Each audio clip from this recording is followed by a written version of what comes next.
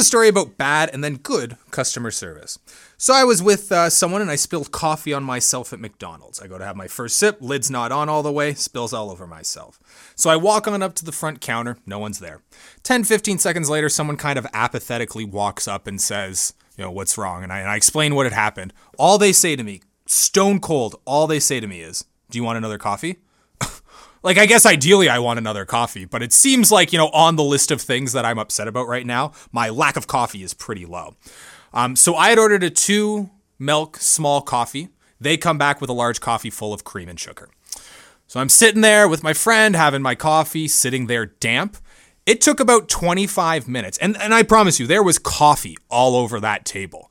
And someone about 25 minutes later comes back and says, oh, it looks like someone made a mess here. And then they start cleaning it up. So I told an employee right away. And then 25 minutes later, someone realized it had happened. So that employee told no one.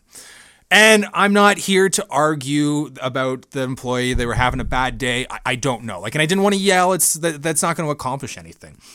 But I just couldn't logically understand as to why I walked up to the counter and the only response was, do you want another coffee? No, I'm sorry. No, are you okay? And look, you'd think McDonald's of all places, would probably have a policy in place to deal with customers spilling hot coffee on themselves. But anyways, I cannot stress it to you enough. They called, they dealt with everything. They were wonderful. Their customer service was great. And that's why I was mostly so surprised, is normally their customer service is really great.